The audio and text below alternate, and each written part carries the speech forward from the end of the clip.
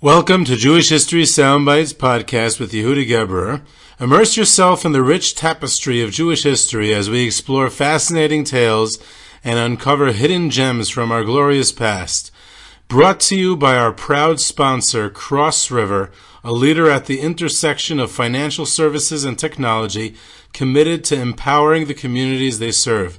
Cross River's steadfast support fuels our mission to preserve our heritage and foster a vibrant future for all. Contact Cross River through their website at crossriver.com. A date which will live in infamy.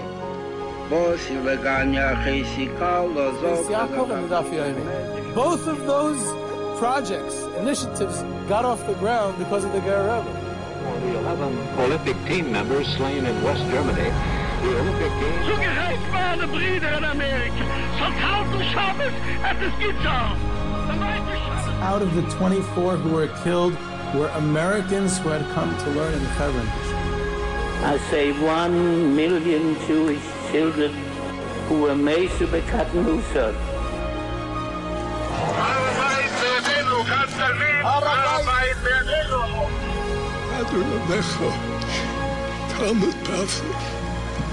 Whoever heard such beautiful words?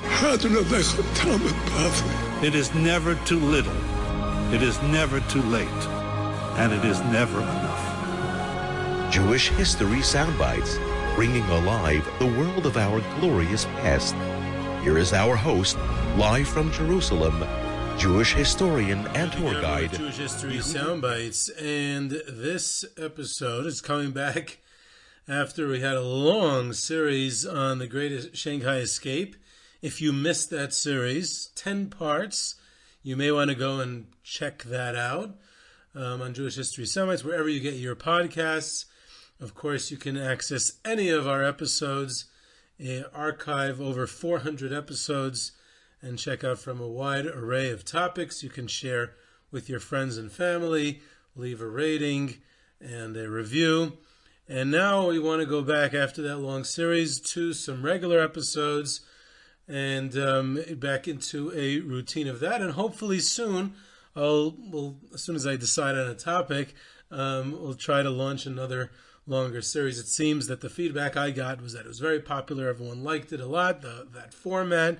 Maybe we'll tweak the format a drop, but we'll hopefully get back to that. But for now, we have some regular episodes and great content for all of you, wonderful listeners of Jewish History Soundbites. And today's topic, which I think is, has some relevance to current events, is a story from the 1948 War of Independence in Israel, and specifically the Machal Fighters.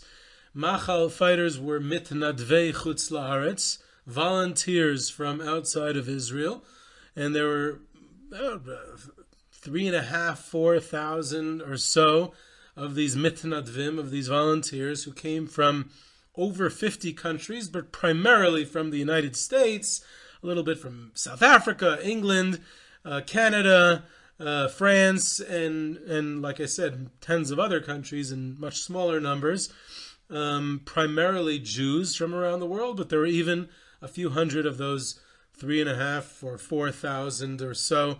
So a few hundred of them were also non-Jews, and they participated in great, courageous, heroic ways in Israel's 1948 War of Independence. The Machal, Mitnadvei Chutz La'aretz, actually, as far as I know, exists until today in the Israeli army, and they have lone soldiers and people who volunteer, primarily Jews who volunteer from around the world and participate in the Israeli army. But the main story that I'm focusing on is from 1948. And the way I got to the story was there's a memorial right near my home in Beit Shemesh, which I chanced upon one day, which is the Machal Memorial. Right outside Beit Shemesh, right off the exit from the highway, and it's a quiet, small, beautiful, respectable memorial to these Machal Fighters, and it has the names of the ones who were killed. I believe it was over 100 of them who were killed. In fact, one of them is named Geberer, and I was trying to figure out if he's related to me. A very rare and uncommon name, Geberer from New York, Milton Geberer. So I was trying to figure that out, and I just got curious about the whole story, so I started researching it, and the memorial there is very nice, and there's quite a lot of history in that area. There's the whole Shar Hagai area and the Burma Road, and I should perhaps start doing tours there, in fact, because there's so much to see of history in that area also. So if you're interested in pioneering a tour over there with me, then maybe we can try to work something out. It's also closer to my home, less travel for me than the regular tours I do in Yerushalayim and other places. Either way, it also brought to memory, before I lived in Beit Shemesh, so I lived in a neighborhood in Yerushalayim called Ramat Eshkol, which I assume most listeners are familiar with. And right near Ramat Eshkol is a street called Rehov Machal. And in fact, on Shabbos morning for 5 years, I used to walk over from Ramat Eshkol to Rehov Machal and daven in a shul there. And Machal is named for this Mitnadvei Chutz La'aretz. It's named for this. It's to honor these Machal fighters. And I always thought of the symbolism in that in two ways. First of all, the residents of Rehov Machal, at least when I lived in Ramat Eshkol, were primarily American yeshiva students, married yeshiva students who were learning in the Mir or in other yeshivas in Yerushalayim. In other words, they were mitnadvei chutz la'aretz. They were yeshiva students who were Torah scholars who were coming to study Torah in Eretz Yisrael and coming from chutz la'aretz. So it was like a very symbolic ending to the story. You have the assistance in the physical sense of fighting in the army, which you had in 1948 and also continues till today. But the street is named for the ones in 1948. And then in the spiritual sense, the ones who live on that street are the ones who are learning Torah and also coming from Chutz La'aretz. And the other symbolism I saw in that street is that it borders on the UNRWA regional headquarters of the Yerushalayim area. And I mean, UNRWA is probably the one of the top 10 corrupt institutions in human history. The UNRWA, just in case I'm mispronouncing it, and like, you know, an awful organization. And here it's on Rehov Machal. It's talking about these heroes who came to Israel to fight for Israel's independence, Jews who felt this Jewish sense of pride and identity, and after the Holocaust and after what they had, gotten their combat experience during World War II, they decided they want to go fight for the Jewish people. And there it's a reminder to the UNRWA corruption officials and the institution that's there that look what you can be compared to. There's the heroes and then there's the opposite of heroes. Those are the two symbolisms I saw. It was a long walk Shabbos morning, so I had what to think about. So I came up with this over the years. In any event, so I want to speak about their story, and there's been tons written about it. There's articles and books, and at least one doctorate that I'm familiar with, didn't read, but I know exists, and perhaps others as well. But this is one of the first and only episodes so far that the primary sources I used were actually documentaries. And there's several documentaries out there. There's a bunch I saw in Hebrew as well. But the two best ones that I saw, and I highly recommend for anyone who wants to further their knowledge about this story, and it's really exciting and incredible, heroic story. I can't gush enough about it. So the two documentaries that I liked the best were Boaz Dvir did a documentary called A Wing and a Prayer, and Nancy Spielberg, whose older brother is a more famous producer and director of movies, but Nancy Spielberg has her own, quite a few of her own successful ones to her credit, and her documentary about Machal is called Above and Beyond.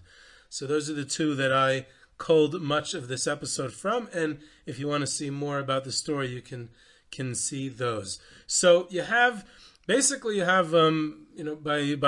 good stroke of luck and hashgacha pratis, World War II ends a few years before the establishment of the State of Israel. So you have all these Jews who served in Allied armies. Let's focus on the United States Army, but it really is relevant for the British and other armies as well, militaries as well. And you have all these veterans. There's 550,000 American Jews, for instance. It's over 500,000 Jews who served in the American Army during World War II. So you have tens of thousands, hundreds of thousands of combat veterans in literally every single unit of the military. And they have all significant experience. Some of them were officers, even senior officers, and experience in all different areas. And you also have non-Jews, like I said, as well. And thousands of them are recruited, either volunteer or are recruited to volunteer to come and assist in Israel's War of Independence. Now, before I get to the details of what they did, I want to give you the assessment of David Ben-Gurion, the Prime Minister himself. He said the Machal forces were the diaspora's most important contribution to the State of Israel. On another occasion, he specifically said about someone who I'll discuss in further detail shortly, he said Al Schwimmer was America's greatest gift to Israel. And Al Schwimmer was one of the most important of the Machal people involved in this story. Yitzhak Rabin, his assessment was even more blunt, which is the way Rabin spoke generally. He said they were all we had. In other words, he gave them a lot of credit for what was established in the Israeli military. They came from tens of countries, like I said, primarily the United States, England, Canada, South Africa was actually quite a large contingent from South Africa, France, and many other countries as well. They brought with them their World War II experience. Almost all of them were combat veterans or in some other capacity, engineering, mechanics, and meteorology, doctors, all kinds of experience like that. And the question is, why did they come and how are they recruited? So here the story gets interesting. Each one, and many of them tell their stories on these documentaries, and others wrote memoirs. Each one had a different reason for coming, but many of them, the common thread that runs through many of them is, for sure, the Jewish ones. They came because they saw what had happened in the Holocaust. Some of them were actually in Europe and participated in the liberation itself. Others were in the Pacific, or even if they were in Europe, they didn't participate in liberation, but they had read or seen or heard. Many of them, almost all of them, were children of immigrants or grandchildren of immigrants, Jewish immigrants, and therefore they had relatives. Some of them in their testimonies are crying as they describe their own grandparents, cousins who were killed or survived and came to the United States and told them their story, and they were horrified. Actually, one of them said something so powerful that I found resonated with me, is that he said that he saw what had happened to the Jewish people in the Holocaust. And he said, I'm Jewish and I'm part of the Jewish people. And it's just an accident of history that I ended up being born in the United States, having a great education, and my participation in the war was fighting and defeating the Nazis, and we didn't sustain the Holocaust. Said, what makes me special? Did I do something special to deserve that? Does that make me separate from the Jewish people? I'm not part of the Jewish people's destiny. So he said, the least I could do was that when the Jewish people's in danger again and there's some way I could help, so that I can lend my World War II combat experience to that help and be there for them, be there for the Jewish people so that another Holocaust doesn't happen, which many thought would happen. There's 5 Arab armies who planned on invading Israel as soon as the British mandate ended in May 1948, and there was a great danger that the 600,000 or so Jews living in Palestine at the time would be completely decimated and wiped out, and the Arab armies were openly saying they're going to finish off what Hitler started, and there was this sense that you can really contribute something special in this context. Others said because they had a sense of adventure, they wanted to go. Others said because they wanted to continue, doing what they were good at, which was what they had gained experience in during World War II. So there's all kinds of reasons, but the primary reason was this sense of Jewish belonging. Of one of them said, Jews are fighting back. They're, and he said he wants to be part of that. He wants to be the Jews getting together and fighting back and defending themselves, just like he did as a Jew during World War II, as a soldier capacity. So how are they recruited? So they're recruited. They're the Haganah, the underground defense of the Yishuv, pre-state. They had sent agents and had offices in New York and in other places, in LA, and other places in the United States, where they tried to contact people like this. They had lists of experienced pilots and other Jews who were in senior officer positions who seemed to fit the profile, who might be willing to volunteer. And they actively recruited them. They tried to find them and track them down. There was also word of mouth. Once one of them got involved, he tried to use his old Army military contacts, Air Force contacts, Navy contacts, to try to recruit friends of his or contacts of his to see if they'd want to join in this experience as well, especially in the Al Schwimmer story, which I'm going to get to. So the Al Schwimmer actually went around and recruited people. He assembled a team of pilots and radio operators and engineers and all kinds of things like that, which basically formed the nucleus of the Israeli Air Force. And he went around and recruited them. He was not a Haganah man. He was an American Jewish war veteran. But he did it himself. He initiated it and then reached out to the Haganah and told them he has this team that's willing to do some work. One of the stories I encountered was a non-Jew who grew up in middle America, somewhere in Wisconsin or something like that. I forgot where exactly, Michigan or Wisconsin, and he came from a Scandinavian background. His father was an immigrant from Norway. His mother was an immigrant from Denmark, and he had grown up and was born and grown up in this Midwest somewhere, and he was a pilot during World War II, combat pilot, fighter pilot in Europe for the American Air Force, and he's in Columbia University after the war, trying to become a poet. So he's studying writing and literature, and he's eating breakfast in a diner on the Upper West Side in Manhattan, and he's approached by someone at his table and said, "Can I speak to you for a minute?" And he said, "Yeah." I said, "You're XYZ, where you were a fighter pilot during World War II?" He said, "Yes, I was." So he said, "Well, would you like to come to Palestine and fight to establish a Jewish state? We need help with pilots and an Air Force." So the guy's like, "What in the world? I'm not even Jewish. How'd you find me?" He said, "Well, you're on our list." So he said, "Your list? Who are you?" He said, "We're from the Haganah." "And how did I get onto your list?" He said, "Well, we have this list of experienced pilots who you seem to fit the profile, and we want to know if you're interested." So this guy's like really taken aback. So he says, "Okay, when would you like an answer? Like when do you need me to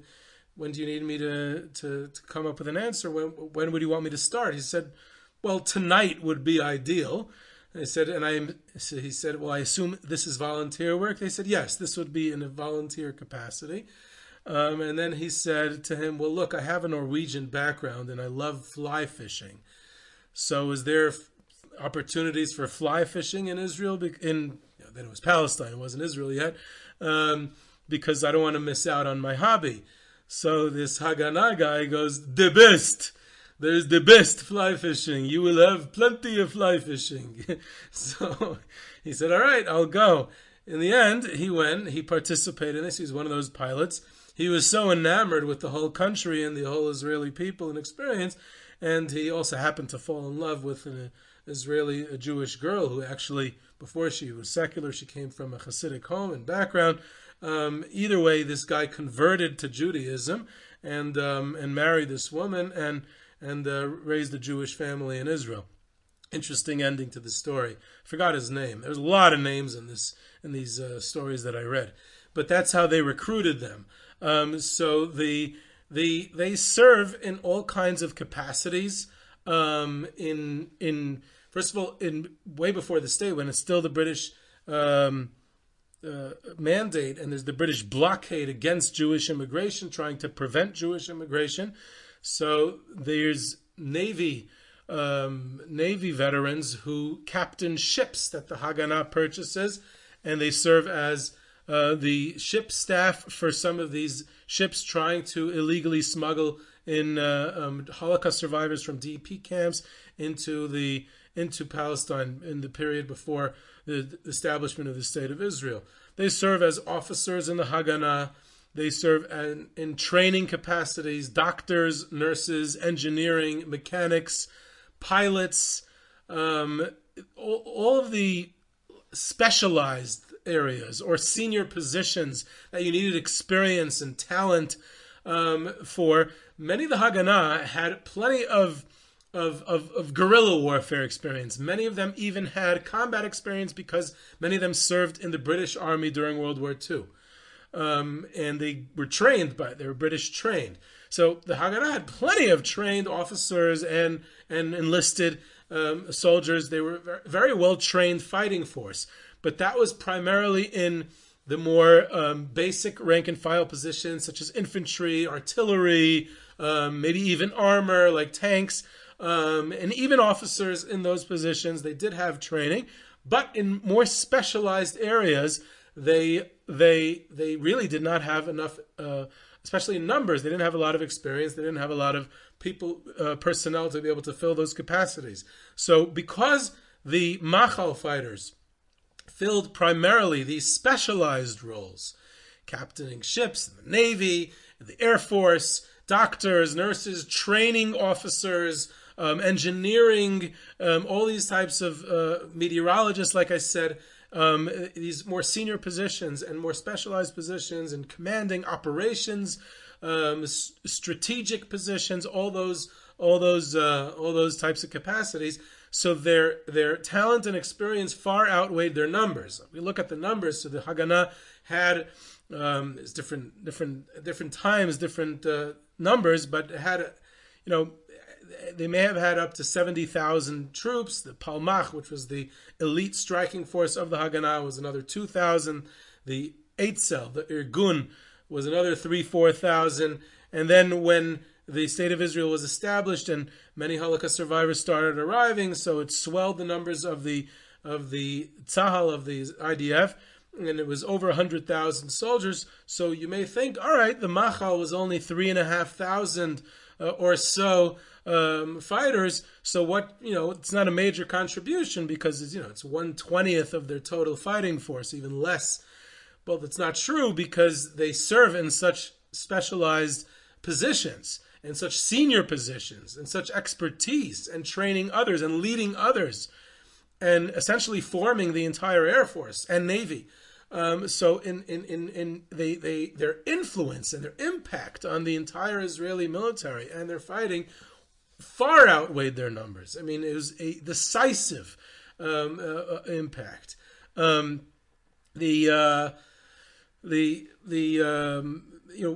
of them described how much it meant to him to participate in this. He said that he fought. He was a pilot, and he fought for Israel. He's helped establish their Air Force. And he said, as he was leaving a few months later, or a year later, whatever it was, when it was over, most of them returned to the United States and other countries. There were a few who remained, stayed, and lived in Israel afterwards, and almost all of them went back home. And one of them described, he said that when he left, he was at the ship dock to leave, and he saw a ship in Haifa, arriving with Holocaust refugees coming from the DP camps, arriving in Israel at the end of the War of Independence, and the way they came off, and the way they knelt to the ground and kissed the ground and were crying, and he said, "This is why I came. This is what I came for, to enable people like this to be here and to be safe here." You have to understand the context at the time. This is the British mandate is coming to an end. The British handed their mandate back to the United Nations. November 29th, 1947, of course, the United Nations votes on the partition plan, which the Jewish Agency and representing the Yishuv, representing the Jewish settlement in Palestine, they accept the partition plan. The the Arabs reject the partition plan.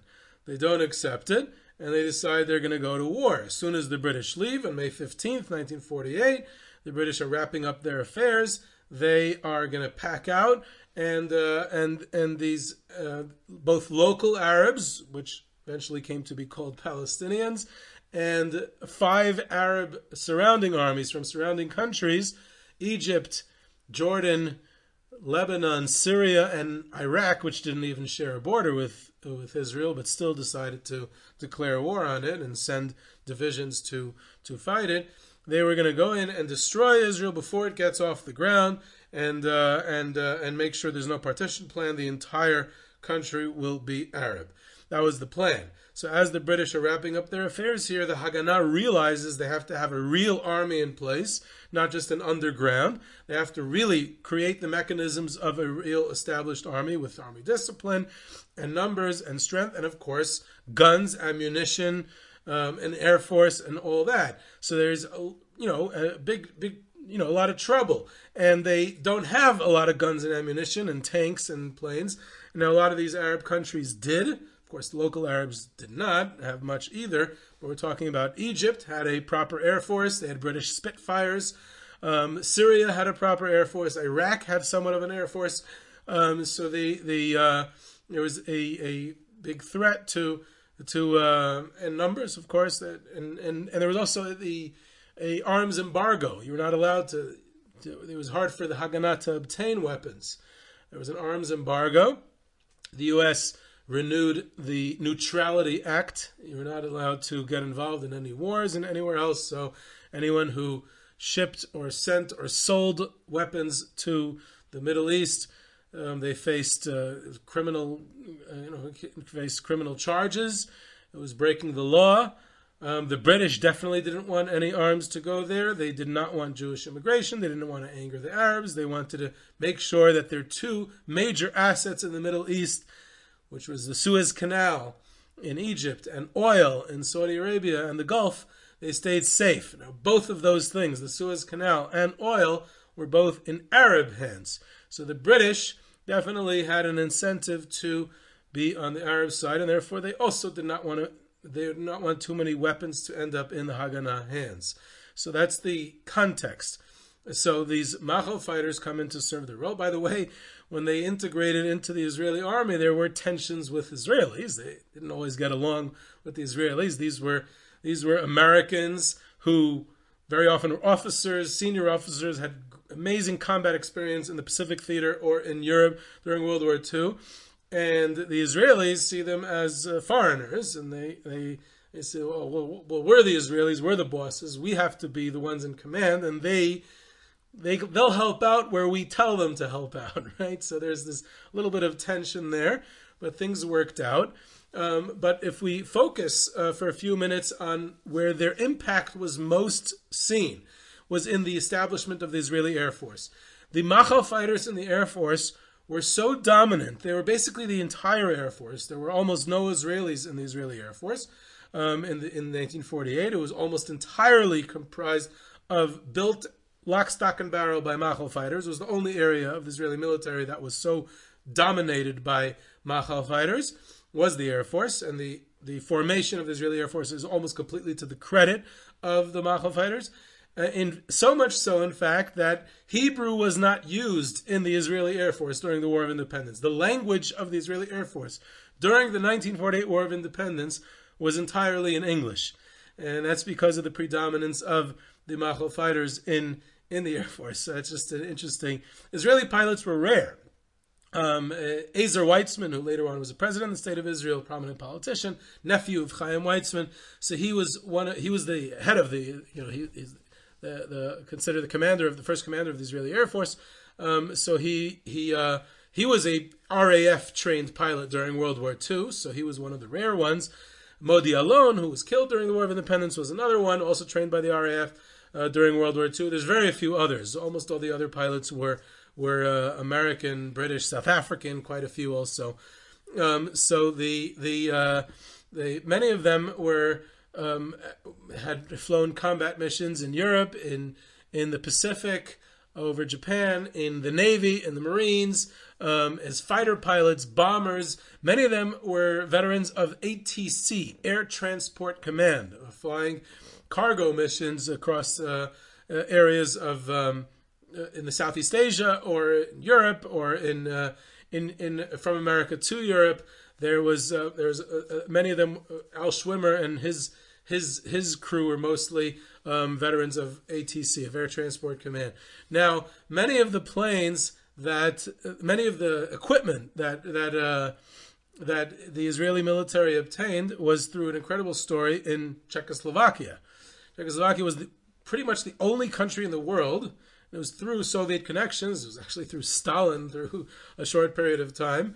But this Czechoslovakia connection was crucial to the development of the Haganah into a fighting force, because the Haganah didn't have enough weapons. And Czechoslovakia was the only country that was, for a time, that was willing to sell Israel weapons. And the Haganah bought these weapons. They fundraisers, they had to have funding to buy them, and they bought ammunition and guns and heavy machine guns and artillery and missiles and planes, Messerschmitts, and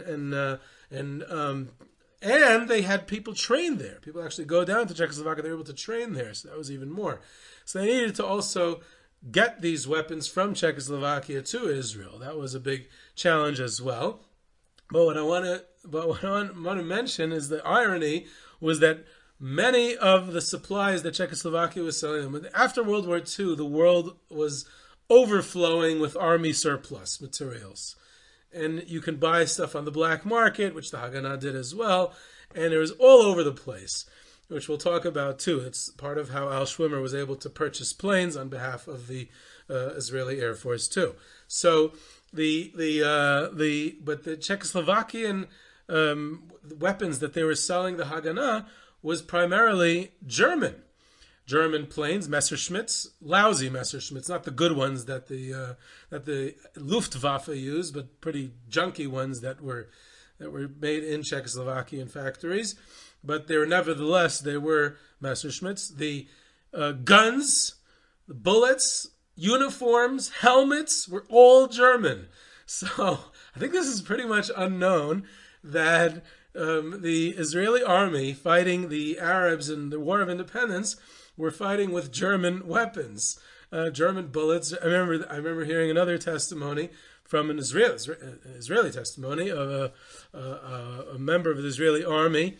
He was a Holocaust survivor who had recently arrived in the country, and he came right off the boat and right away was drafted into the army, and he's sitting in a bunker in the north, in the Galil, with this new unit, and all they had was a few old rifles, and the Iraqi army was advancing on them, and they didn't know how they would defend themselves. And one day, a truck pulls up to their position and says, "We just came from Haifa. There was just a delivery from Czechoslovakia of weapons, and here you are.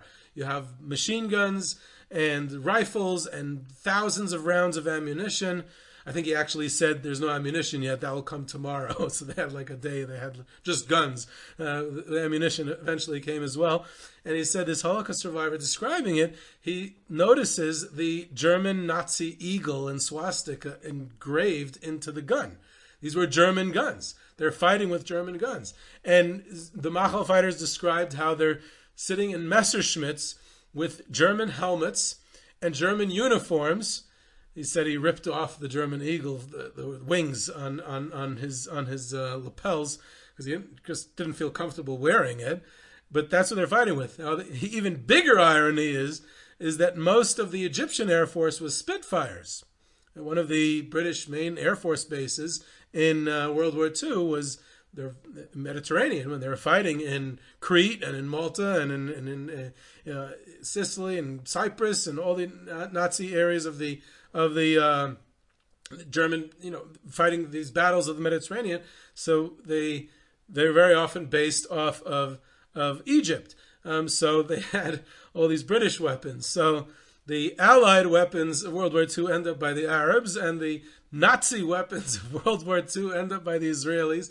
And the Israelis are fighting with German weapons against the British weapons of the Arabs. So just a funny irony of history. This Al Schwimmer story is that he decides to get involved. He goes ahead and simply purchases planes on an open market, on the army surplus markets. He purchases them, then refits them, and then smuggles them first to Panama, and he pretends that it's a Panama national airline. That's how he gets them out of the country. He basically created a fictitious airline. Then he flies them from Panama to Czechoslovakia. He bought C-46 transport planes and light aircraft and B-17 bombers. Eventually, he bought 3 B-17 bombers. One he bought straight from the American Air Force. He told them he's going to use it for scrap metal, and then he literally smuggled it off the base and flew it out of the country. And then he bought another 2 B-17 bombers from a non-Jew in Florida who had them for sale somehow. You have to hear these stories. They're almost like impossible to be true, but the funny thing is that they are true. So he buys all these transport planes, which he's going to use both to transport the weapons from Czechoslovakia to Israel. That's how they brought them, with Al Schwimmer's planes. And then they're used in Israel to bring more weapons and to transport things, and also even as improvised bombers. They put bombers in transport planes and they kind of rolled them out of the plane when they reached their target. So that's an incredible operation. Plus, he assembled this whole team. He brought all these friends of his involved and found all these pilots who were willing to work with him, and they flew the transport planes to Czechoslovakia. Then they trained in Czechoslovakia and refitted the planes, and then brought them all to Israel, where they fought in the Israeli Air Force. So Al Schwimmer basically is the father of the Israeli Air Force. He built it, and he also brought all the weapons to Israel and got them all their planes. Not single-handedly. He had quite a successful team doing it. One of the greatest stories of the whole War of Independence is the first 4 Messerschmitts are assembled in Ekron when they arrive in the C-46 transports, and they arrived in pieces and they had to be reassembled. Their engines hadn't been run, and they hadn't practiced firing from these Messerschmitt fighter planes, and there's this one of the pilots, a fellow by the name of Leo. Get his name here, Lou Lenart. Excuse me, Lou Lenart. He has this plan to bomb and destroy the Egyptian Air Force on the ground in El Arish. They'll fly these Messerschmitts down, and he's approached by an Israeli officer that night, and he says the Egyptian column, a division, is advancing on Tel Aviv.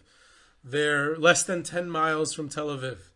If you fly the Messerschmitts to El Arish, there won't be a place to return to tomorrow. They're going to be ready in Tel Aviv. And you have to do is to bomb this column, this advancing column instead. So they get into these 4 airplanes. That's the entire Israeli Air Force at the time. Lou Lenart, this American, interesting story actually. He was actually born in Hungary in a town called Il. He's one of the key pilots in this story. He was born in Il in Hungary, where the Yismach Moshe was from. His parents immigrated to New York with his family as a child, and then he's drafted into the U.S. military during World War II. He's a Marine pilot in the Pacific. He fights in the Battle of Okinawa, and then fighting over the skies of Japan.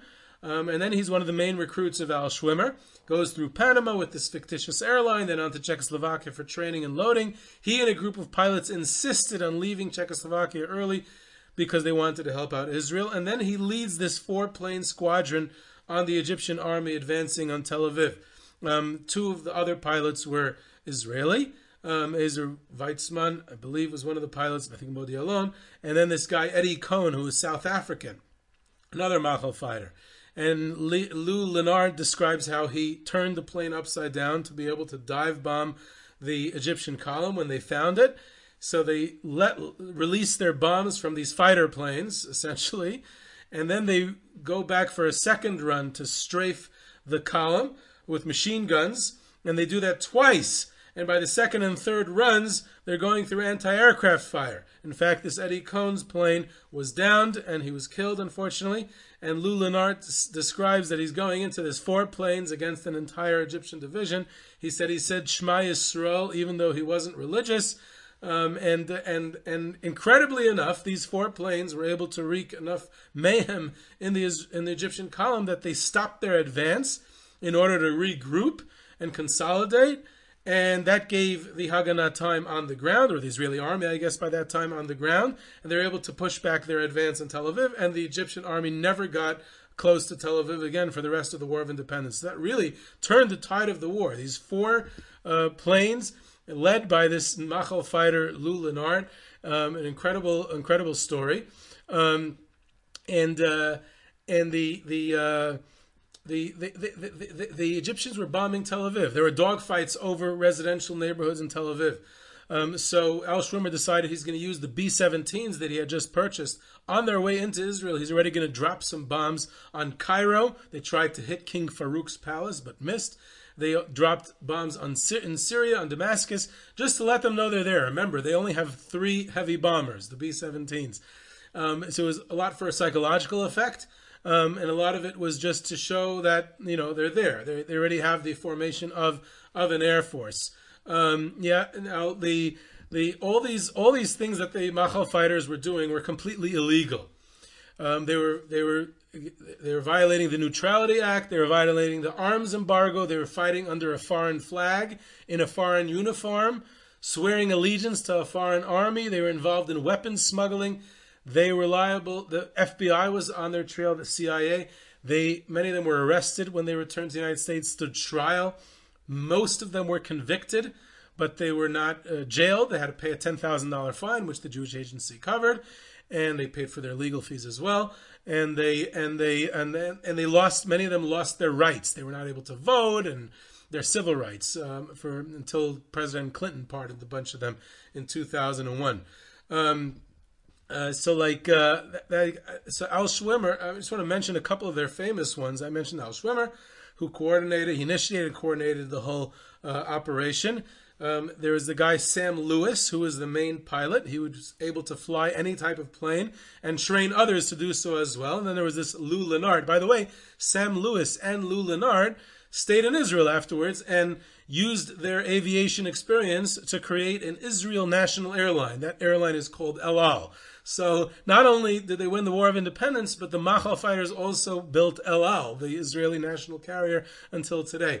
Al Schwimmer, by the way, moved back to Israel in the 1950s, and he built what's called in Israel Tasiyah Avirit. It's one of the biggest companies in Israel until today, one of the most successful ones also. It's a government-owned company. Al Schwimmer was an engineer. And it's the Aviation Industry Company, which is a very, very successful and important company. He was one of the founders of the Savion neighborhood, a very wealthy, upscale neighborhood. Very interesting person. There was another guy, Harold Livingston, who was a radio operator and engineer. Later on, he was actually a screenwriter in Hollywood. He wrote part of Star Trek. He was also a novelist. There was a guy, Leon Frankel, George Lichter, Coleman Goldstein. There was a guy, Gideon Lichtman, who was an American veteran of World War II, a fighter pilot. And he was the first Israeli Air Force pilot to down an Arab plane in history, an Egyptian fighter plane, one of the earliest engagements of the war. It was still in May 1948. There was a Phil Mermelstein. Ike Eichel was another one, also an American from New York, American bomber pilot during World War II. He decided to help out the Israeli Air Force when he heard from British pilot friends of his that he knew from the war that they were helping the Egyptians. He said, if the British pilots are going to help the Egyptians, so he contacted Al Schwimmer and he said, I want to help out Israel. Of course, there were British Jewish pilots who helped Israel as well. There's a bunch of South Africans. And I'm not going to go through all the names. It's not so important, but there's a long list of names of amazing people. There was a guy, Paul Schulman, who was a naval officer, and he's the founder of the Israeli Navy and its first commander. And Mickey Marcus, David Mickey Marcus, I spoke about it in an episode quite a few years ago. He was a general in the Israeli army. The first general of the Israeli army was actually killed mistakenly by friendly fire right outside what today is Telstone near Abu Ghosh. There's a monument there, which I've seen a few times. And he's buried, and he went back home. Moshe Dayan accompanied his body home. He's buried in West Point Cemetery, where he had graduated from. Mickey Marcus was Israel's first general, and many, many others. So what I find amazing about the story, not only what they did, but the irony of history here. World War II was the worst tragedy in human history. Besides for the Holocaust itself, of course, but just as a military conflict. Yet, out of World War II, on one hand came these Jewish experienced fighter pilots and other types of experienced combat officers and soldiers. And they were there. Now they have all this experience from World War II, and they're able to help at the right place at the right time to help the Jewish people again. World War II also produced Nazi weaponry, Nazi planes, that was smuggled into Israel and used by the Israeli army. So World War II and the Nazis were the worst things that ever happened to the Jewish people and were the worst things that ever happened to humanity. And yet, there are two small byproducts of World War II, experienced Jewish pilots and combat officers, and, on one hand, and Nazi weaponry that made it into Israel, that saved the Jewish people and enabled for all these Holocaust survivors to move here and enabled to build the Israeli Air Force and the state of Israel and what is to home to millions of Jews until today. So it's an irony of history that from all that terribleness of World War II, there's this thing that comes out in 1948 with the Machal Fighters. So this was Yehudi Geber with Jewish History Soundbites. You can reach me at yehuda@yehudigeber.com for questions, comments, sources, tours, trips, sponsorships, and lectures. You can subscribe to Jewish History Soundbites on your favorite podcast platform, and I hope you enjoyed.